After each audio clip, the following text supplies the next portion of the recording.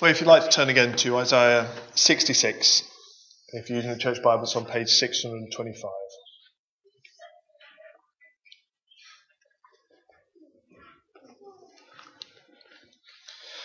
And it says this: Thus says the Lord, heaven is my throne, and the earth is my footstool. What is this house that you should build for me? And what is this place of my rest? All these things my hand has made, and so all these things came to be, declares the Lord. But this is the one to whom I will look, he who is humble and contrite in spirit and trembles at my word. He who slaughters an ox is like one who kills a man. He who sacrifices a lamb, like one who breaks a dog's neck. He who presents a grain offering, like one who offers pig's blood. He who makes a memorial offering of frankincense, like one who blesses an idol. These have chosen their own ways, and their soul delights in their abominations. I also will choose harsh treatment for them, and bring their fears upon them, because when I called, no one answered. When I spoke, they did not listen. But they did what was evil in my eyes, and chose that in which I did not delight. Hear the word of the Lord, you who tremble at his word. Your brothers who hate you and cast you out for my name's sake have said, let the Lord be glorified, that we may see your joy. But it is they who shall be put to shame. The sound of an uproar from the city, a sound from the temple, the sound of the Lord rendering recompense to his enemies. Before she was in labour, she gave birth. Before her pain came upon her, she delivered a son. Who has heard such a thing? Who has seen such things? Shall a land be born in one day? Shall a nation be brought forth in one moment? For as soon as Zion was in labour, she brought forth her children. Shall I bring to the point of birth and not cause to bring forth, says the Lord? Shall I who cause to bring forth shut the womb, says your God? Rejoice with Jerusalem and be glad for her, all you who love her. Rejoice with her in joy, all you who mourn over her.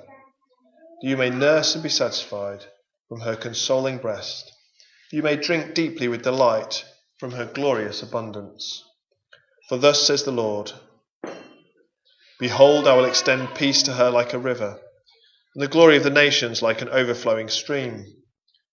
And you shall nurse, you shall be carried upon your hip, and bounced upon her knees. As one whom his mother comforts, so I will comfort you. You shall be comforted in Jerusalem. You shall see, and your heart shall rejoice. Your bones shall flourish like the grass, and the hand of the Lord shall be known to his servants, and he shall show his indignation against his enemies. For behold, the Lord will come in fire in his chariots like the whirlwind, to render his anger and fury, and his rebuke with flames of fire. For by fire will the Lord enter into judgment, and by his sword will all flesh, and those slain by the Lord shall be many. Those who sanctify and purify themselves to go into the gardens, following one in the midst, eating pig's flesh, and the abomination of mice, shall come to an end together, declares the Lord. For I know their works and their thoughts, and the time is coming to gather all nations and tongues, and they shall come and shall see my glory. And I will set a sign among them, and from them I will send survivors to the nations, to Tarshish, Pul, and Lud, who draw the bow, to Tubal and Javan, to the coastlands far away, that have not heard my fame or seen my glory. And they shall declare my glory among the nations, and they shall bring all your brothers from all the nations as an offering to the Lord, on horse and in chariots, and in litters, and on mules, and on dromedaries, to my holy mountain Jerusalem, says the Lord. Just as the Israelites bring their grain offering in a clean vessel to the house of the Lord. And some of them also I will take for priests and for Levites, says the Lord. For as the new heavens and new earth that I make shall remain before me, says the Lord, so shall your offspring and your name remain. From new moon to new moon, and from Sabbath to Sabbath, all flesh shall come to worship before me, declares the Lord. And then shall go out and look on the dead bodies of the men who have rebelled against me. For their worm shall not die, their fire shall not be quenched, and they shall be an abhorrence to all flesh.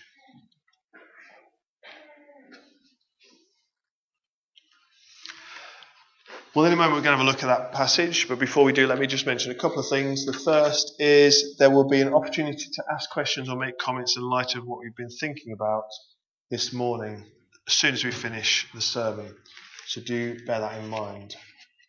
The other thing to mention is there's a sermon outline in your service sheet, which if it's helpful, then obviously you can use that. If not, don't worry. And then finally, let's pray and ask God to help us.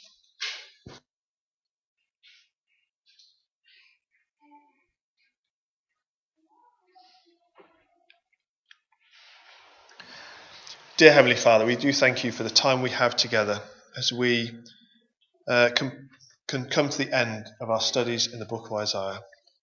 We thank you for all that we've learnt. We do pray, Lord, that it will change the way that we think and the way we think about you. We pray, Lord, in all this, that this would give us a great confidence that you have our salvation all set and ready, and that we can be confident that it has been fulfilled through your suffering servant. Amen. Well, about 9 years ago, Stephen Fry was interviewed on Gay Byrne's The Meaning of Life show. And I want to just take a brief extract from that interview and start this morning with that. So the interview runs as follows. Gay Byrne begins and asks a question. Suppose it's all true, and you walk up to the pearly gates, and you're confronted by God. What would Stephen Fry say to him? Stephen Fry responds, I would use what is known as theodicy, I think. I'd say, bone cancer in children, what's that about? How dare you? How dare you create a world in which there is such misery that is not our fault? It's not right. It's utterly, utterly evil. Why should I respect a capricious, mean-minded, stupid God who creates a world that's so full of injustice and pain? That's what I'd say. Gay Byrne responds, do you think you're going to get in? Stephen Fry, no, but I wouldn't want to. I wouldn't want to get in on his terms. They're wrong. He goes on, atheism is not just about not believing there is a God, but on the assumption that there is one, what kind of God is he? It is perfectly apparent that he's monstrous, utterly monstrous, and deserves no respect whatsoever. The moment you banish him, your life becomes simpler, purer, cleaner, and more worth living, in my opinion.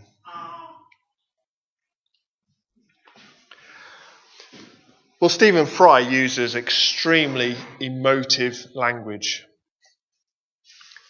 He chooses a topic that's upsetting for everyone, the death of infants. He then follows it with a series of rhetorical questions, not because he wishes to know the answer, but because he's already decided he has the answer. God doesn't care. The question that Stephen Fry poses is a little more than why does God not stop all the suffering? It's rather, why did God create a world with suffering? His specific question to God is, why did you create a world with such misery that is not our fault? Well, does the strength of Stephen Fry's argument put us on the back foot? We could put together a reply. We could begin with the fact that when God created the world, he created the world perfectly. There was no suffering. No suffering whatsoever in the world that God created. So immediately, his charge against God is wrong. We could continue. He says the misery that we live in is not our fault. And the specific example he gives, bone cancer in children, well, we all know that the small child did nothing to deserve his illness. But what Stephen Fry does do is he overlooks the misery that is in the world that is caused by war or broken relationships.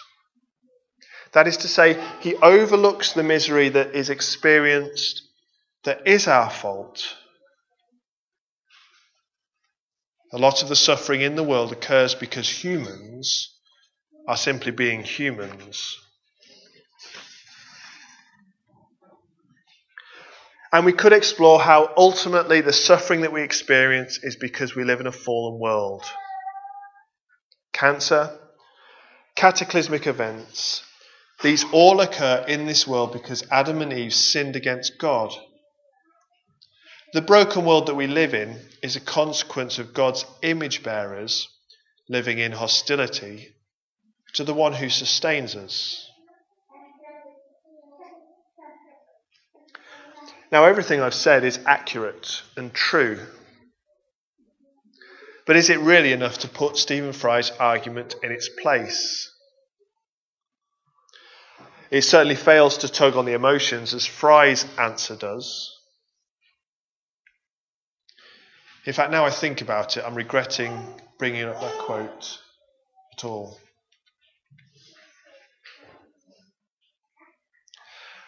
Well, today we come to the end of the book of Isaiah. And we're looking at the last two chapters of Isaiah. And as we read them, the themes of the last two chapters are not too dissimilar to the first two chapters of Isaiah. So if you remember back in Isaiah 1, he describes the disobedient son. This is Judah who has rebelled against their God. Then in Isaiah 2, we have described the day when people from every nation will flock to the mountain of the Lord so that they can be taught by God. So we have two themes established right at the start: judgment against the people's rebellion and hope despite the people's rebellion. Then in Isaiah 65, God is ready to be found by his people, but his people are not looking. The offerings that the people make miss the mark so badly that they may as well be offering pig's blood. Now, this doesn't necessarily mean they were actually offering pig's blood. Of course, this is something that would totally be unacceptable given that a pig for an Israelite was an unclean animal. But it is the idea that the offerings they do make, that they think are good, are equally as unacceptable. So Isaiah 65 begins with judgment. But then we have Isaiah 65 verse 17 and onwards. Here is the hope of a new heavens and a new earth, where Jerusalem is a joy. Have a look at verse 20. God is promising a city where an infant will not live but for a few days. It's a city where an old man will live a full and long life. And young men, well, they'll be 100 years old and still considered young. When we've seen judgment language in the past, we've seen how houses have been built and others have lived in them. Vineyards have been planted and others have enjoyed the fruit.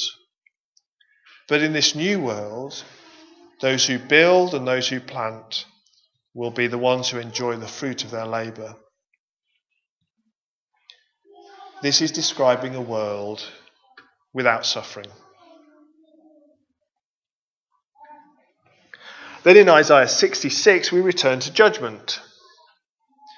Heaven is God's throne, the earth is his footstool. And the people want to build a house for God. Clearly he doesn't need a house. He doesn't need anywhere to live. God could manage very well without a temple. And when the people do build temples, well, they only misuse it. They make the mistake and think because they have the temple, they're correctly serving God. We have a repeat in verse 3 of what we've already seen. The oxes they bring to sacrifice to God are done in rebellion to God, so they are as effective as if they were killing a man on the altar. The grain offering is the correct offering, but it's done while serving idols alongside God. So they may as well be offering pig's blood. Once again, we have the judgment of God. But then we come to 66, verse 7 and 8. And we find hope again. What we have here is the imagery of a woman who gives birth without a labour. The point is, it's a labour where there's no pain. This imagery is multi-layered. On the first layer, it's the ease in which Jerusalem will be established as a city. It will happen with no difficulty. This will be something that happens for the people, not by the people. But we can't help but notice on another layer that we have an allusion here to Genesis 3 verse 16. It was the fall that brought pain in childbirth. But now in the new heavens and the new earth, childbirth will be free from pain. The point being, the effects of the fall will be gone. There will be no suffering. Then we come to the last section, to the end of the book, 66 verses 15 to 24. And yet again, in this section, we find the themes of judgment and the themes of hope. Judgment, all those who have as good as offered pig's blood will be under the wrath of God. But it will also be the time when God gathers his people together. Verse 19 speaks of Tarshish, Pul and Lud, Tubal and Javan. These places represent the extremities of the then known world, from which God will gather people from every nation. As the Gentiles come from the nations, they will bring with them the Jews who have been dispersed around the world. And verse 21 describes how some of the Gentiles will become priests and Levites. Well, this is striking because even within Israel, there was only a select few who were able to become priests. But now the new heavens and the earth have arrived. It's a place filled with people from across the world and a place with no suffering. And it's a place we can all hope for.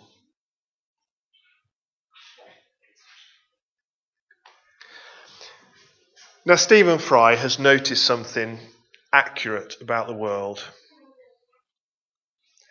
This is not how it should be. There is something wrong.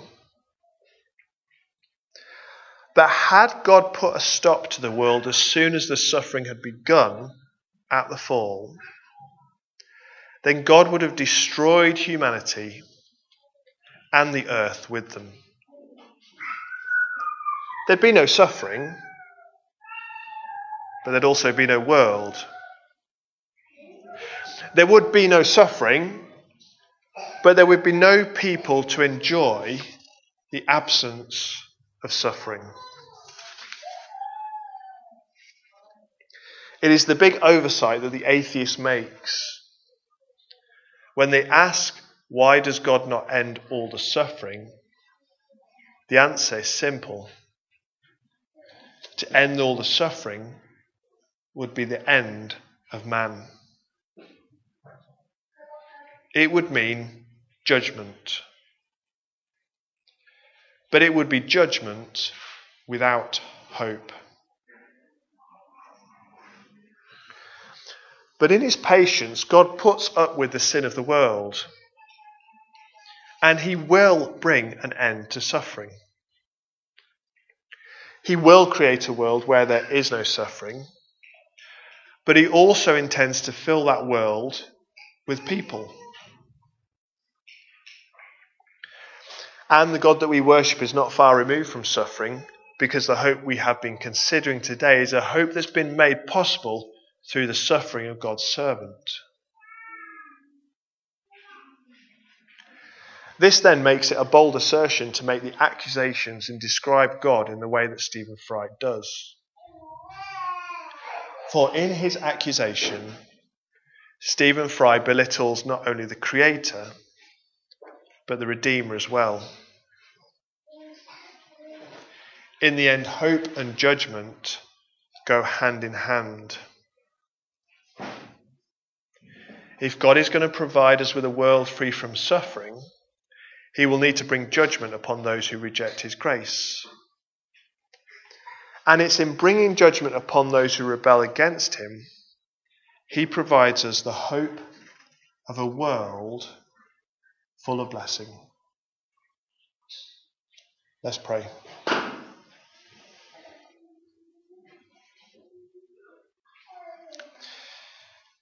Dear Heavenly Father, we do thank you that you sent your suffering servant into the world to bring an end to suffering. We thank you for all the mighty things that he did while on this earth. How he gave us a glimpse of a world where there would be no suffering. When he healed the lame, cured the blind, made the unclean clean, and even rose people from the dead.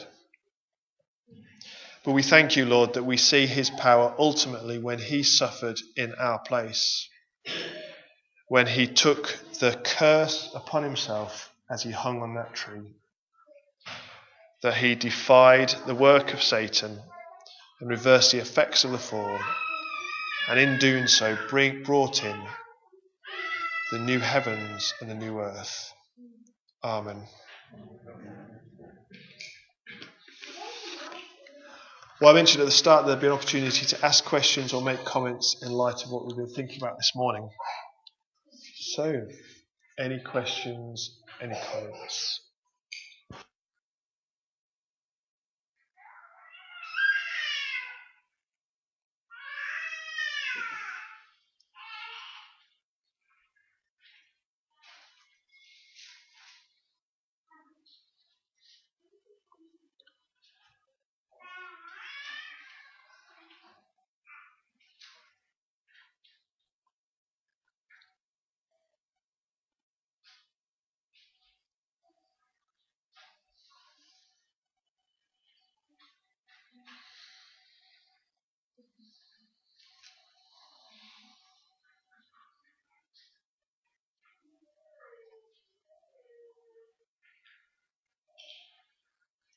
Yes, Ricky.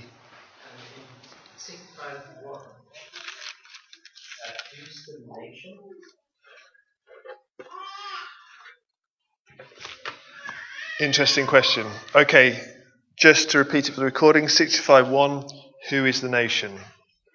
So we read, I was ready to be sought by those who did not ask for me. I was ready to be found by those who did not seek me. I said, here I am, to a nation that was not called by my name. Am I right in thinking that our confusion is around that we'd expect it to be Israel, but then at the end, it doesn't look like Israel because it's a nation who's not called by my name? Yeah. Yes. So, how I think we're supposed to understand it is Israel. So, they're complaining to God and saying, why is your hope not coming? Why is the hope not coming quicker? And he's saying, you can't complain about the delay because I've been ready to hear from you way before you were calling me. So I think that's the rationale there. And then I think when he says to a nation that was not called by my name, it's a criticism of them who, because they should be called by his name, but because in their rebellion they haven't been. But to add into the pot, so that's what it means in this context, but later on, and I didn't record the reference, but Paul will use this as a reference to the Gentiles being called by the name of God. So there is a double meaning there. I think he will take, I can't remember how much he takes, but at least the bit that to a nation that was not called by my name is referenced by Paul, referring to Gentiles. So the criticism is that I was so ready to,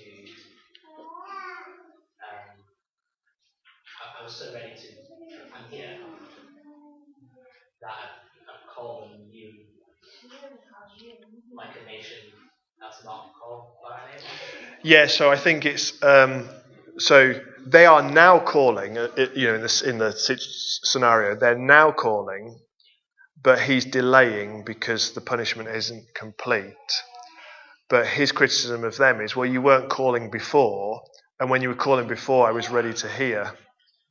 So you can't complain now that you're calling me and I'm not responding because my plan's still got to play out. So I've always been ready, I've always been there, I've always been available. It's just you've not always been calling me. Now you are calling me. I'm just going to bring out the fact that you weren't calling me. But I think that to a nation that was not called by my name, I think it's just a criticism that you should have been called by my name. You were given that opportunity, but you rebelled against me, so you weren't behaving as one who was called by my name. Happy? Yeah.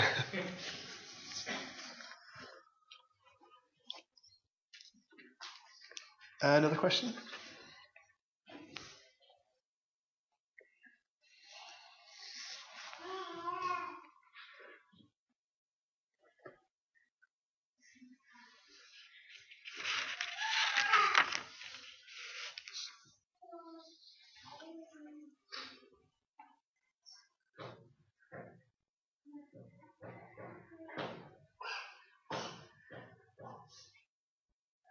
Yes. What would you say is like, if Stephen Fry asked, why doesn't God just end sucking down? Oh, so now. Yeah, today. Well, I guess I'd probably go to the bit in 2 Peter. So 2 Peter chapter 3, verse 8. It says this: "But do not overlook this one fact, beloved, that the Lord one day is as 1,000 years, and 1,000 years as one day. The Lord is not slow to fulfill his promise, as some count slowness, but he is patient towards you, not wishing that any should perish, but that all should reach repentance. But the day of the Lord will come like a thief, and then the heavens will pass away with a roar, and the heavenly bodies will be burned up and dissolved, and the earth and the works that are done on it will be exposed." So particularly thinking in terms of the Lord is not slow, so verse 9, the Lord is not slow to fulfill his promise, as some count slowness, but is patient towards you, not wishing that any should perish, but that all should reach repentance. So in his plan, God has a number of people that he is waiting to call, and that's going to take time. So obviously, I guess you could think in terms of if at the end of Paul's ministry, Jesus returned, then obviously all those people would have been gathered, but all those that came afterwards wouldn't have been gathered.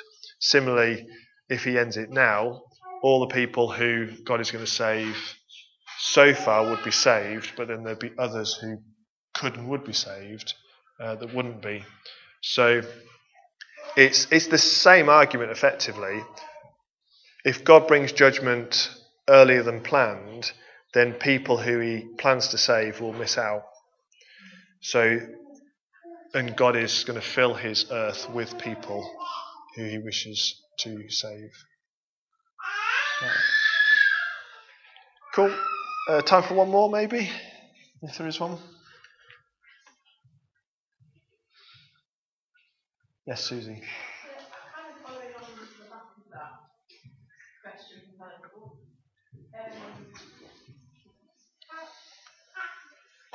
maybe it's difficult if we're speaking to someone who is hostile to God, but how do we say that without it sounding as if we're dismissing or reducing the suffering and keeping us pointed out that we all can see and is evident? Still empathise with that suffering and yet present you can see a bigger picture and a reason, but without saying that's without it sounding as if we're dismissing that suffering, because we don't want to seem uncompassionate. Yeah, fine. Yeah, that's a good question. So let me just repeat it for the recording. So how do we, like, for example, if we were having a conversation with someone like Stephen Fry or on a similar subject, how would we engage with that without dismissing the suffering? How would we answer those questions without dismissing the suffering? Well, I do think it's worth saying at this point, the first thing I would say is that when people make statements like that, I don't think they're coming and saying, "Oh, I've got a question I'd really like an answer to." That's not what they're saying. Often they're saying, I'm going to say something and that's going to leave you speechless, and so you can be quiet, thank you very much. That's what they're looking for. Now, having said that, if there is someone who does come and just say, "Oh, I've heard this argument and what do you think about that?" then it's not to say that we couldn't come across someone who has got a genuine explanation, genuine desire to know the answer. I think in that case, I always think the best thing to do is to slow things down a bit. And if someone really or genuinely wants to know the answer, then they'll be happy to slow things down. Because I think, because whenever you guys ask me a question, I feel very comfortable. And the reason I feel very comfortable is because I feel like I've got a context to answer the question in. I can make reference to things, and you know what I'm referencing. Whereas if I'm speaking to someone who doesn't have that biblical framework, everything gets misunderstood, and every comment I make gets lost or re-evaluated or misjudged, and it just falls flat. So, to be honest, I think the best thing to do would be to say, yes, you've got a very good question about suffering, it's very legitimate, but let's just park that for a minute and let's do the God who makes self known. Because if you do the God who makes self known, you start to introduce that framework. And then it's a lot easier then to say, right, we've done the God who makes self known, we've come to the end of the study, let's return to that question. You remember what we did in the first study when we talked about the fall? That's where suffering comes from. And as well, particularly because it's such an emotive subject, I think doing that means we can step away from the emotive nature of it just for a moment to just say, oh, we're just doing this study. Now let's return to that and sort of use that framework to help us explain it. But of course, that's a big ask for them. You know, you're saying, well, come and give me 7 weeks and I'll get to your answer. But then, on the other hand, is it a big ask? You know, this is their opportunity to get to know the person who created them, sustains them, redeems them. I do remember once, always makes me laugh this, a fellow of mine, they used to do Christianity Explored, and a friend of mine said, oh, I always think it's too big an ask for them to do 7 weeks, so I've cut it down to a 3-week course. And I kind of thought, a big ask? This is to find out about the Creator, your Redeemer. It's not really a big ask, is it? To be honest, if you know, what is it about pick up your cross and follow me that you're only asking them to do 7 weeks? An hour or 2 hours an evening. Anyway, that's another thought. Okay, let's leave it there because I've answered 3 and time is going to get ahead of us. We're going to sing now Here Is Love, and then we'll have a final reflection.